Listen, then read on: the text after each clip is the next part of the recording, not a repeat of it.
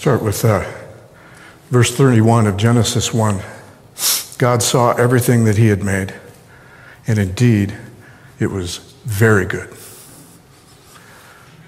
So after he was done, he pronounced it very good, which means from the sixth day of creation to the fall was the last time this planet was good without having to compare it to something bad. Creation was good because God said it was, not because there was something bad to compare it to. And every day, every second after the fall, we have not been able to experience that. Now it's good because it's compared to something bad, or it can be. Not simply because God declared it what? Very good. Very good. So from now on, abundance experienced is compared to poverty, comfort coming only after grief, being nourished and hydrated only after hunger and thirst, health and healing coming only to those who are what? Sick. Our scripture reading said it. When he heard this, when they said, "Why, Jesus, do you eat with these sinners?" Tax collectors and all of those. It's just their word for saying sinners. Why do you eat with these sinners? He said, those who are well have no need of a what? No need of a physician. You go to the doctor when you're what? It's not a place where you'd want to spend recreational time at, is it? When you're feeling great, you don't want to spend time in a physician's waiting room. This is why we go. Righteousness coming only to, according to verse 13, go and learn what this means. I desire mercy, not sacrifice, for I came not to call the righteous, but the sinner. Righteousness is only available to the sinner. Anyone else has no need. When you don't have need for righteousness, you're not going to seek it. So, I knew that we were coming to this point, and I wasn't 100% sure what to do, as I told you that we would kind of transition a little bit between the foolishness of the cross that the world thinks it is, and then the stumbling block that it is to the believers.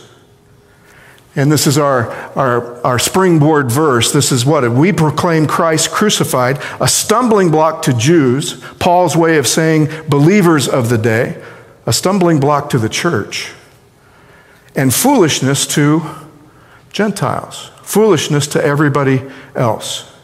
So today I'll come to probably the biggest stumbling block of all, the believer's biggest stumble. See, I get to preach that in a church because I look out over this and do I see non-believers? How many non-believers here today? Okay. How many believers here today? All right. So I get to talk to who today? I get to talk to believers. So I'd like to share with you the biggest stumbling block to believers, the biggest stumbling block, if you will, of the cross. And I knew that I would get to do something today that I rarely get to do, and that is, for the next 2 weeks, I'll probably get to preach my 2 favorite sermons of all. If you were to tell me I was to die in 2 weeks and I only had 2 sermons that I was allowed to preach, these probably would be the 2. I go to the book of Romans. Because the book of Romans and the book of John, there is nothing else like it. When you're looking for righteousness, when you're looking for forgiveness, when you're looking for grace, you probably won't find more of it anywhere else in the Bible than the book of Romans and the book of John. And Romans will help us with this biggest stumbling block. See, last week, if you're still reeling from the fact that Jesus told us that we need to be able to forgive how many people in our life? We need to be able to forgive everyone, right? To forgive everyone who's caused us anything in our lives. And remember, I read you that quote by C.S. Lewis, is that we should be willing to forgive the unforgivable because the unforgivable has been forgiven in us. And the reason why it's so difficult, especially for believers, is because we don't grasp the idea of the stumbling block that I'm about to cover today, that Romans will cover with us today. I can't start in Romans without beginning with the theme. If you're looking for the theme in Romans, it's found in chapter 1, verse 16, where Paul says, I'm not ashamed of the gospel.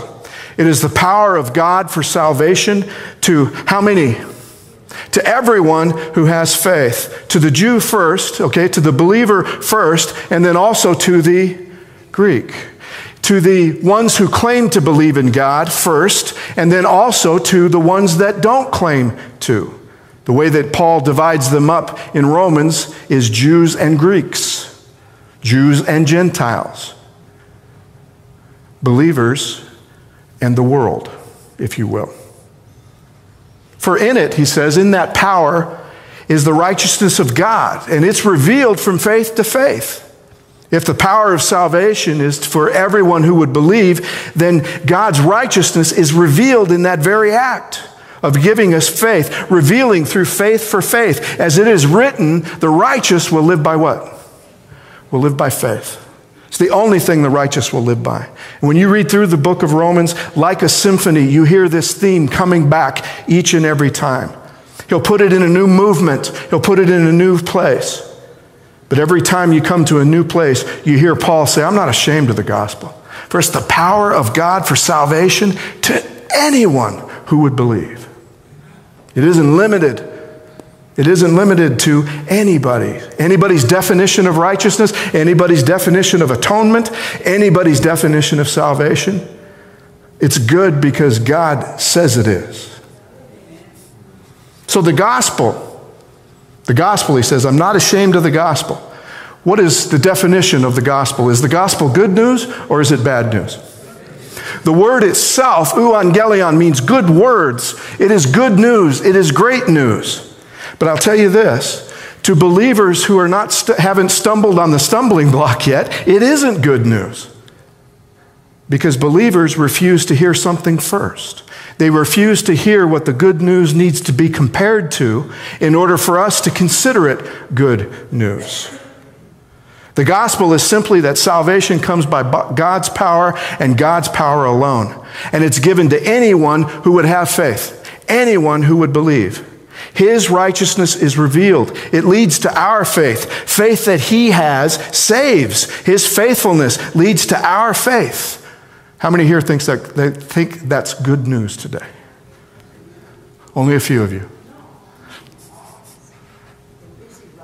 It's only good news because you happen to be in the group of people who know the bad news. Remember, we live in a world where good is only good because it's compared to what?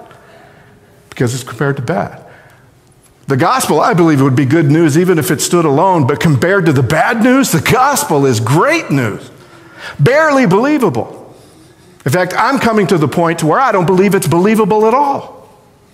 Just like I said last week, where it may be impossible for us with these natures to be able to forgive anybody in our lives, I think it's impossible. Jesus commanded it because Jesus knew that we would find it impossible. And for a believer, anytime we find anything impossible, we should come to God. Where else do we have to go? If it's impossible for us, where do we go? Got to come to God. So the only group that believes the gospel is good news are the ones that know the bad news, the ones that have hit the stumbling block, stumbled on it, allowed the block to knock them down. How many here are good people today? Nobody? Are you a good person? There are a few. There are a few good people here today. How many here are bad people? The rest of you don't vote? What? It's either good or bad. Can't sit on the fence with this one. Can't sit on the fence with this one. If indeed it's good news, then we must be bad people because the gospel is only good news to bad people. Why? Because only bad people can be saved. Only bad people can be saved. So all you bad people, the few of you honest enough to raise your hand, you're in the right place. God has good news for you today. And for all you good people, you're in the right place too. Because today is the opportunity for you to repent of your ways. And be considered what? Bad people. How can I make such a statement? How can a preacher make that kind of statement? Because I didn't make it. Jesus already made it today, did he not? Our scripture reading, Jesus already made it today. Those who are well have no need of a physician. Those who are righteous have no need of God's righteousness. The power of the cross to save is a stumbling block to the church because the church believes that they're good and that they no longer have need of it. And yes, I think that the church has suffered this ever since its inception, but especially today, living in the end times. The seventh church of Revelation is Laodicea. We don't even need Jesus. We've locked him on the outside of the door. By the time the church gets to Laodicea, the church of Christ has locked Christ out for one reason and one reason alone. I am rich and have need of nothing. I don't need you. Don't need the power of the cross because I have my own. I don't need the power of forgiveness because I don't need sin forgiven because I'm not even a sinner anymore. I live the right life. I know the right doctrine. I preach the right things. I worship on the right day. See, the Pharisees were constantly upset with Jesus. In our parable, in our scripture reading, it's the Pharisees that are listening. Remember, it's the Pharisees that ask the question, why does your master... They won't even ask Jesus. Jesus isn't even available to ask the question to. You know why? Because he's not outside with the disciples. He's inside with who? He's inside with the sinners. As far as I can tell, the only disciple that is inside with the sinners is Matthew, because he's the one that called the party in the first place. And all those sinners are his friends. There's actually disciples that are standing outside because they don't believe that they should be made unrighteous or unclean by the sinners inside. So the Pharisees have somebody to ask. They can't even ask Jesus because where is he at? He's inside. Why does your master eat with sinners? Pharisees were constantly upset with Jesus. According to David Vandenberg, the first person I ever heard that took me through Romans, he said this: the Pharisees, they had tenets in their belief. Number one, they believed there were no good people. Pharisees would agree with us there. If we believe that there are no good people here today, the Pharisees would agree. But the Pharisees had a big but that would go in front of that. If we carefully walk in God's ways, if we live by his law, then by faith, yes, even the Pharisee believes in righteousness by faith. In the parable of the Pharisee and the tax collector, the Pharisee says, I thank you, oh God, I'm not like that tax collector over there. Who's he giving credit for his righteousness? But the thing is who's he comparing his righteousness to? That tax collector. Jesus agreed with them. There are no good people. But then Jesus went to the bad people and offered the kingdom to them. And the Pharisee says this, and they say, wait a minute, it's those who are walking in God's ways who are called into the kingdom. Jesus says, no, you're wrong. You always have been.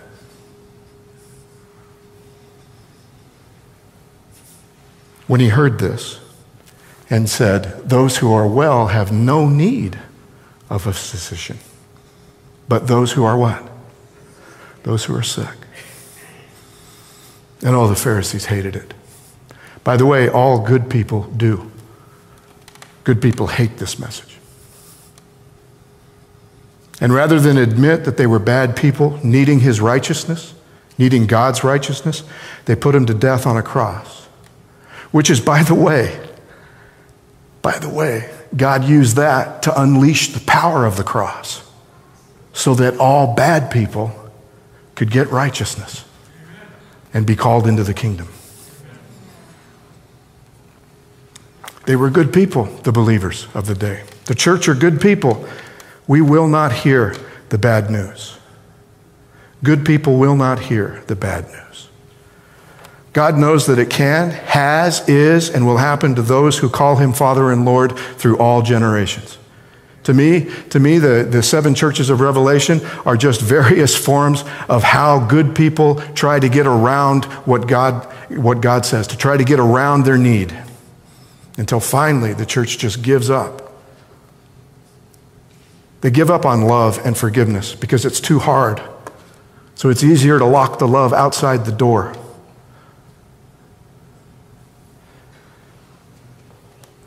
So that's why we have Romans 1, 2, and 3.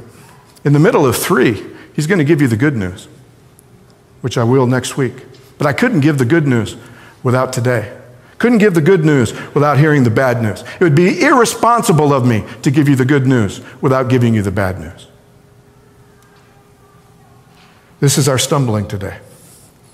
The contrast of the world of good and bad after the theme of Romans hits like a baseball bat. Because the very next verse after the theme of Romans is this one. It hits you right in the face like a baseball bat. For the wrath of God is revealed from heaven against all what?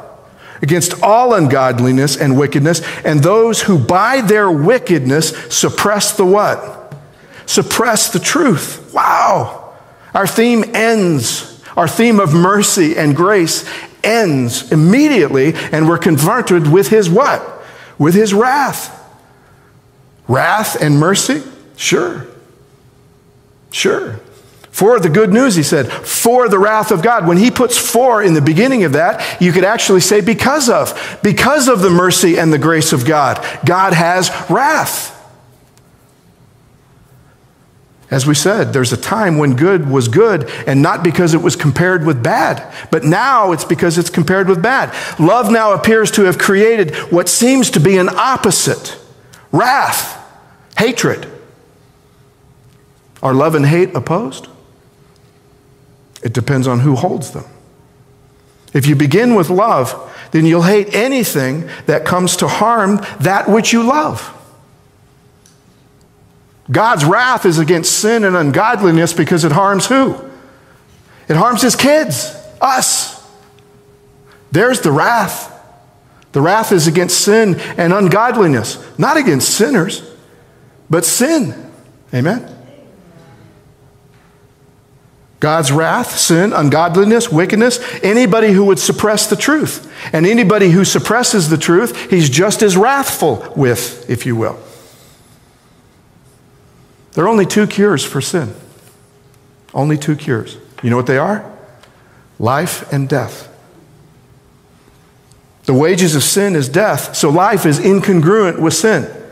Death being the wage of sin will end sin too. Death is a cure for sin. When death finally occurs, the second death finally occurs, what happens to sin? It's ended. It's ended. Unfortunately, it will also end every sinner who wants to hang on to it. I said there were two cures to sin. The only other cure to sin? The blood and the power of the cross. So there's only two cures to sin. Life, his life, and death. First his death, and then the death of any sinner who doesn't believe that his death covers ours. You with me? See, when all is said and done, there will be people living all by the blood of Christ.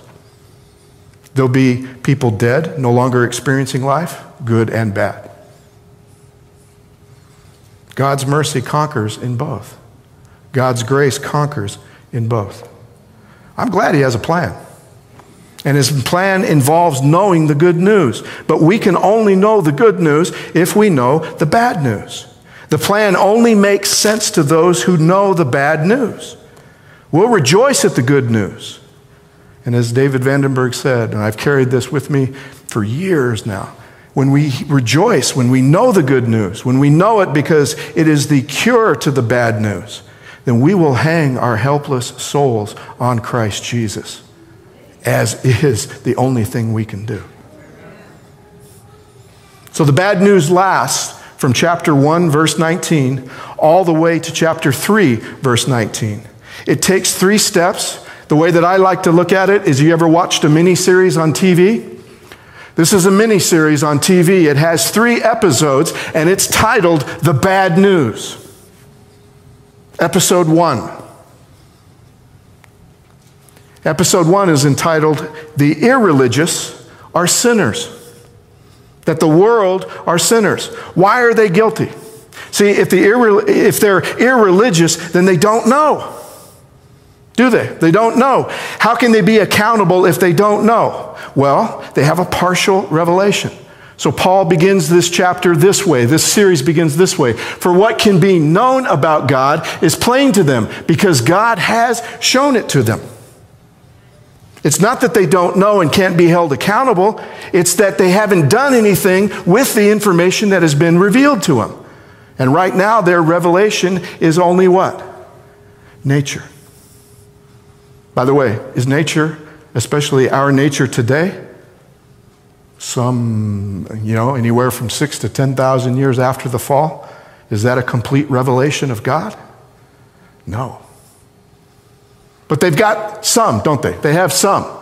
Ever since the creation of the world, his eternal power and divine nature, invisible though they are, have been understood and seen through the things he has made. So they are with what? They're without excuse. He at least has had his power revealed. Things that can't be explained can be explained in him. He at least has his power revealed. And the creatures that he created, there is a revelation of him in them. Again, is it complete? No, it isn't. For what can be known about God is plain to them because God has what? He has shown it to them. God is evident as creator. They can see it within them, around them. They can understand how much. They can't understand much from creation, he says. The power, his divinity, so much that they're without excuse. He says there was at least enough revelation to at least acknowledge him. It still was mysterious. And even the mystery should have been enough to drive them to seek him, is what he's saying, is what Paul says. For though they knew God, they did not honor him what? As God. But they became futile in their thinking, and their senseless minds, they were darkened. They had enough revelation and enough mystery to go to him, but they didn't. They don't worship. They don't thank him. They become just futile, it says. Useless. And they head down into a spiral. Claiming to be wise, they became what? They became fools. And they exchanged the glory of the immortal God for images resembling mortal beings, or birds, or four-footed animals, or reptiles. The problem with not acknowledging God as creator is that you will only worship his creation. And should his creation be worshiped? No. His creation reflects not his nature, but ours, doesn't it? His creation is in it for them. His creation lives in a constant cycle of evolution, if you will. Only the strong what? Only the strong survive. Dog eat dog. Man eat man. God's creative power is in the creatures, but not his divinity, not his nature. We are not a reason to worship.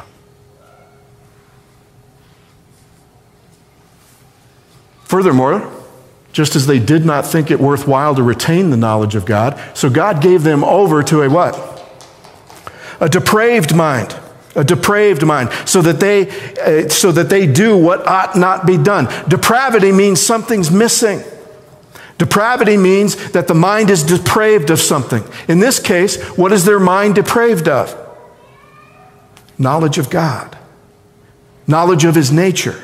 Something further, if you will, than just the revelation of nature. They need further revelation. By the way, when it all shakes out, who is supposed to be that further relation to them? Us. We're supposed to be that. We're supposed to fill in the missing pieces. And if we're going to treat people the same way that nature treats people, have we accomplished what we were put here to accomplish? No. We'll talk about that in a minute. We'll talk about that in the next episode of The Bad News. 3 times, God says he had no choice but to give them over to their sins. He gives them over to a depraved mind. Depravity means it's missing this knowledge of God. It's missing what God really feels about the sinner. There has to be something more than what nature feels about the sinner. How does nature feel about you and me? Treats us well, right? Nature treats us well as long as we can treat nature well. Society treats people well as long as we can contribute. But when we no longer can, what does nature begin to do with us? Set us aside, right? All of a sudden, we're not productive anymore. Doesn't have time for sick, infirmed, elderly. I'm not going to say old. Elderly. You with me? That's nature. I don't want to worship that God anymore. He hasn't treated us very well. Has nature. They have not. So it just keeps going downward. Just keeps going downward. Paul begins to list it in verse 29. Being filled with all unrighteousness, wickedness, greed, evil, full of envy, murder, strife, deceit, malice. They are what? They're gossips, slanderers, haters of God, insolent, arrogant, boastful, inventors of evil, disobedient to parents. Listen how it ends, too, though. It's very interesting how it ends. Without understanding, untrustworthy, unloving, unmerciful. Notice where the list ends. Notice where it ends. It actually ends where our scripture reading began. His mercy. Amen? What do these people deserve? What do they deserve?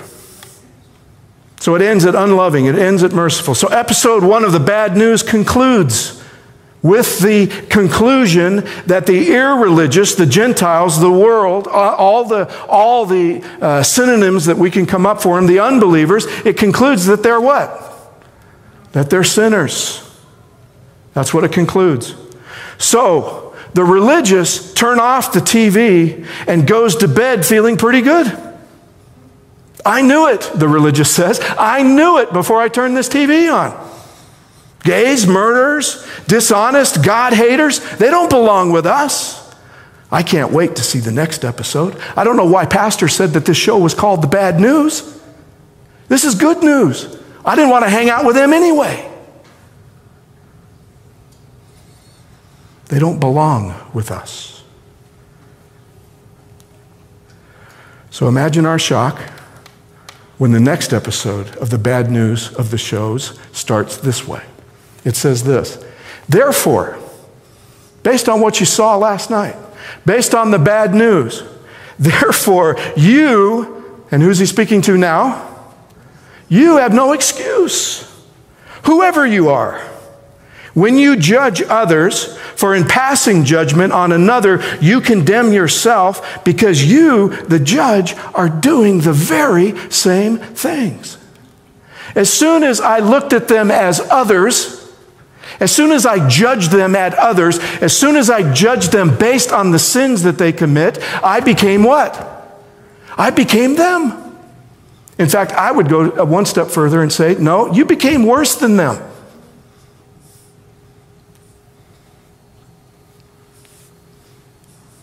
I'm almost to the point. I don't know if I'll say it later because I'll probably forget. But I'm saying, as unbelievers, why did we even watch the show last night? If all we were going to do was last night make the bad people the others, if you will, the sinners, make them the others, if that's all we were going to do, why'd we watch it? Right? We set ourselves apart from there. Our next episode didn't start until tonight, and it starts this way. You do the very same what? You do the very same thing. The very same thing. You say, we know that God's judgment is on those who do such thing and in accordance to truth. Do you imagine, whoever you are, that when you judge those who do such things and yet do them yourself, you will escape the judgment of God? And of course, our protest immediately, we're yelling at the TV now, aren't we? Whoa, wait a minute. It was like the Pharisees back then. Wait a minute. I don't do those things. I don't do those things. Hold on a second. Those verses just said twice that you do. Though they do, you do. Who does? Whoever you are, which includes anybody watching now. We thought he was just talking about those sinners. Last night's sinners, the real sinners, the people who commit real sin. You can't be talking about me. Because remember, the Pharisee compares himself only to the tax collector. I thank you, O Lord, I'm not like that tax collector over there. I don't steal. I'm not an adulterer. I'm not a thief. I'm not a rogue. What did he say? I may be a sinner, but they're not real sins. He's a real sinner. The church cries out, we know God. We acknowledge him. We give thanks to him. We worship him. Surely we're all right. But then we keep reading. We keep watching the episode. But if you call yourself a Jew, if you call yourself a believer, and you rely on the what? You rely on the law and boast of your relation to God and know his will and determine what is best, it's because you are instructed in the law. Why does the Pharisee feel better? Why do we feel better? At least because we can keep the letter of the law. At least. I thank you, O Lord. I'm not a thief, I'm not a rogue, I'm not an adulterer. Because those commandments are clear. Thou shalt not. It's easy to feel superior to others. For those living good lives, it's easy to feel superior to others. This is stumbling block. The biggest stumbling block there is. The stumbling block of being good. He'll pour it on too. And if you're sure, are you sure that you are a guide to the blind? A light to those who are in darkness? You want to hold yourself up as a guide to a sinner on how not to be a sinner? Anybody here want to volunteer for that? Good people do. They're what? They're sure. They're absolutely sure. A corrector of the foolish, a teacher of children, having in the law the embodiment of knowledge and truth. That sounds so good, doesn't it? That looks so good. What could be possibly wrong with it? Because ever since the fall, we're the only creatures that could make good sin. We're the only ones that can sin by doing good. When I say that sin ruined stuff, it ruined everything. It ruined even being what? It ruined even being good. George Knight puts together a couple of quotes for us in his Bible Amplifier series, a book in his Bible Amplifier book in the series on Romans. He said, James Dunn suggests that Paul, the unconverted Pharisee in here, is expressing the attitudes that Paul remembered as having as his own. He's having Saul flashbacks. He wants to make sure that the church doesn't. Why does he want to make sure that the Romans do not go down the road of Saul? Because he loves them. I don't want you going down my road. I was Saul. I was perfect as unto the law. Born of the tribe of Benjamin, circumcised on the 8th day, a Pharisee of Pharisees, as unto the law, perfect. And Saul said, and I was utterly, utterly lost. I was murdering people in the name of that righteousness. I was murdering people, persecuting people, torturing people, all because they believed in this country rabbi as Messiah. If anybody has a reason to boast, he said, I did. So when Paul writes this, I think he's having PTSD. He's writing about himself, isn't he? He's done this. This was what took me down this path.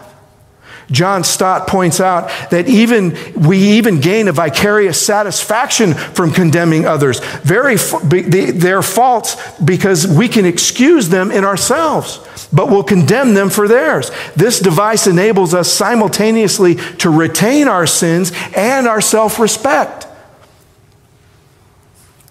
Remember, I pointed out a couple of weeks ago that it's been proven that every time we see somebody who we consider an enemy fail, our brain gives us a shot of dopamine. We get high on other people's misfortune. It's exactly what Dr. Stott is talking about, isn't it? We even gain a vicarious satisfaction from condemning others. We condemn in them the very faults we excuse in ourselves. And Paul knew that that's what Saul was doing. That's why he had to be born again. Steps to Christ Objects Lessons, page 154. Ellen White says this: there is nothing so offensive to God or so dangerous to the human soul as what? As pride and self-sufficiency. Of all sins, it is the most hopeless, the most incurable. Why? Because we no longer need it. If you don't need it, you never ask for it. Did you ever wonder that sometimes when we get confused about Jesus saying, ask for whatever you want and it will be given to you, that this is the reason why? It's because we don't come to him with real need. We don't come to him with our real need. Our real need is forgiveness for our sins and righteousness. It isn't about what we want or don't want.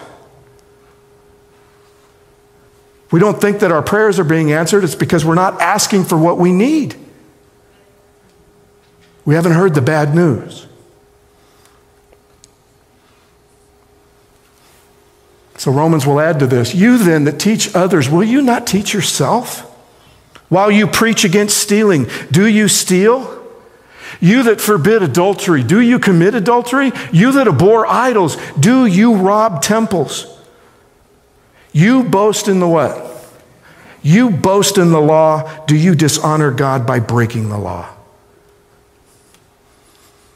See, now you can make a case, right? Wait a minute, I'm not an adulterer. Really? You read the Sermon on the Mount lately? Wasn't that Jesus getting us to hear the bad news? You've heard that it said, thou shalt not kill, but I say to you, don't even be angry with your brother. So what he's saying is, did you get angry with anybody yesterday? That includes sitting at a stoplight. That includes the person that cut you off. You may have gotten angry only for a second.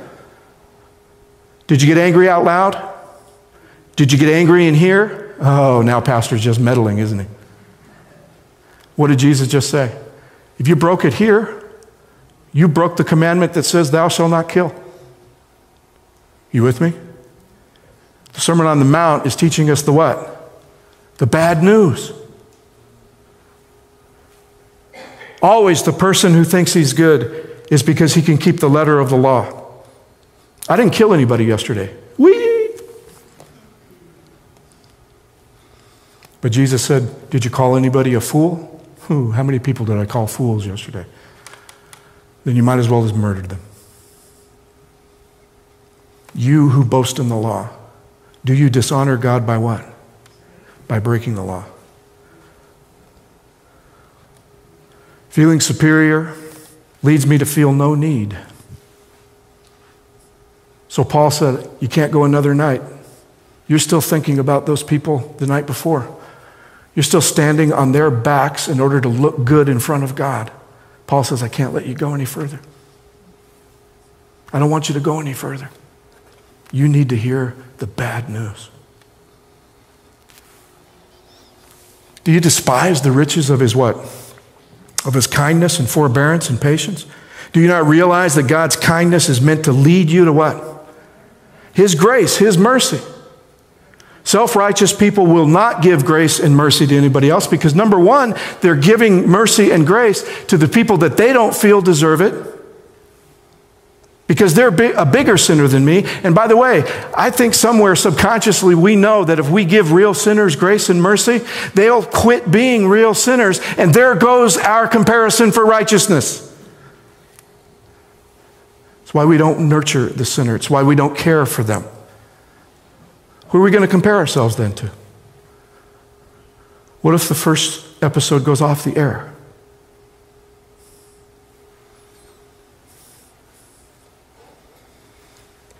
No need for repentance because I have no need of his mercy. I'm good.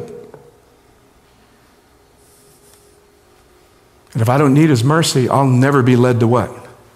Never be led to repentance. Ever. For it is written, the name of God is blasphemed among the Gentiles because of you. Those very people from the episode before that we're supposed to be reaching, we're actually blaspheming the name of God to them. Because we're what? Because we're judging them. Comparing ourselves to them is judging them. After living so long relating to God by just not breaking his law, we begin to believe that we're pretty good people in the first place, and Christianity just keeps making us better. So, the bad news ends with the episode title of the religious, the believers, the church. Guess what? They're sinners too.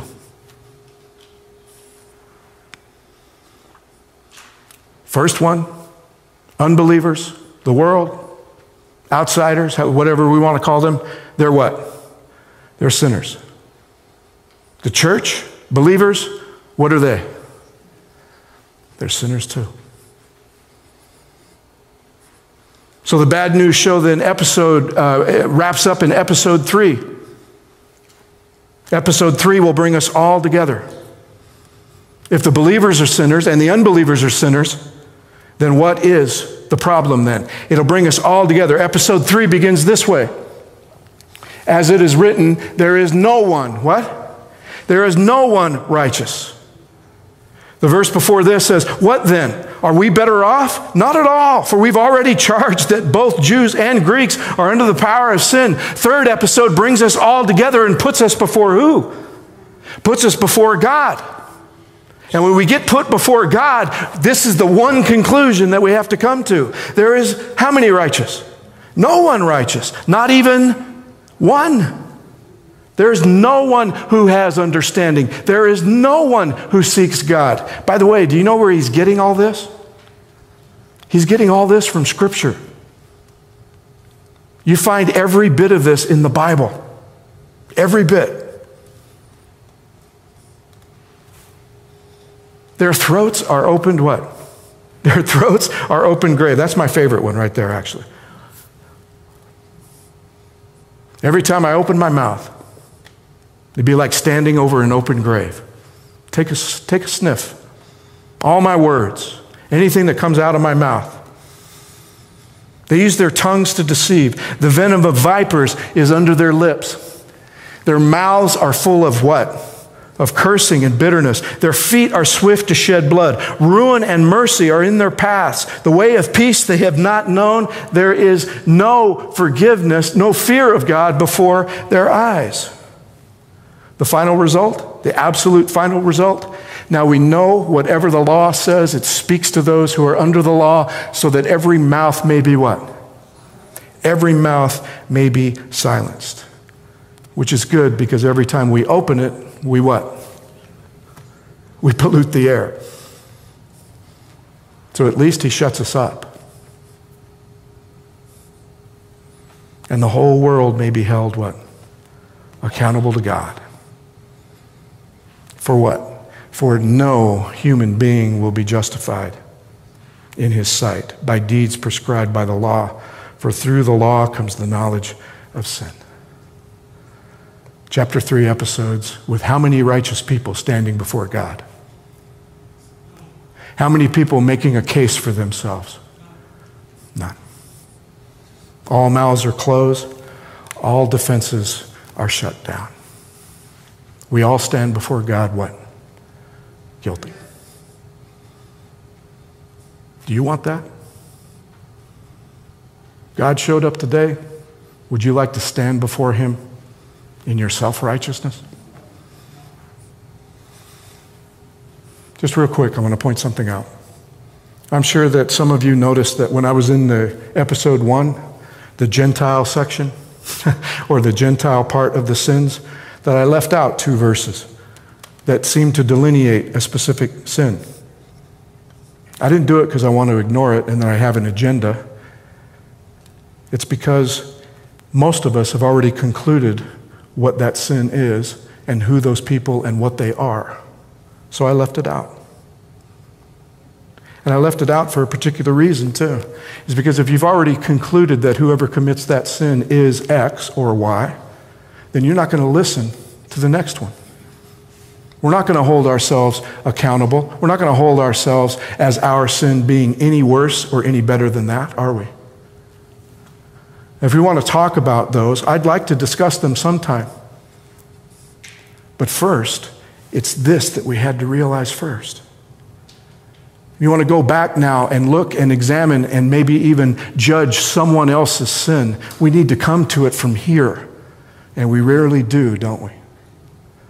I shared with prayer meeting that I had a professor who said that we should go backwards in Romans. We should go from chapter 16 all the way back. The believer should come back. The believer should go back to episode 1 after seeing episode 2 and episode 3.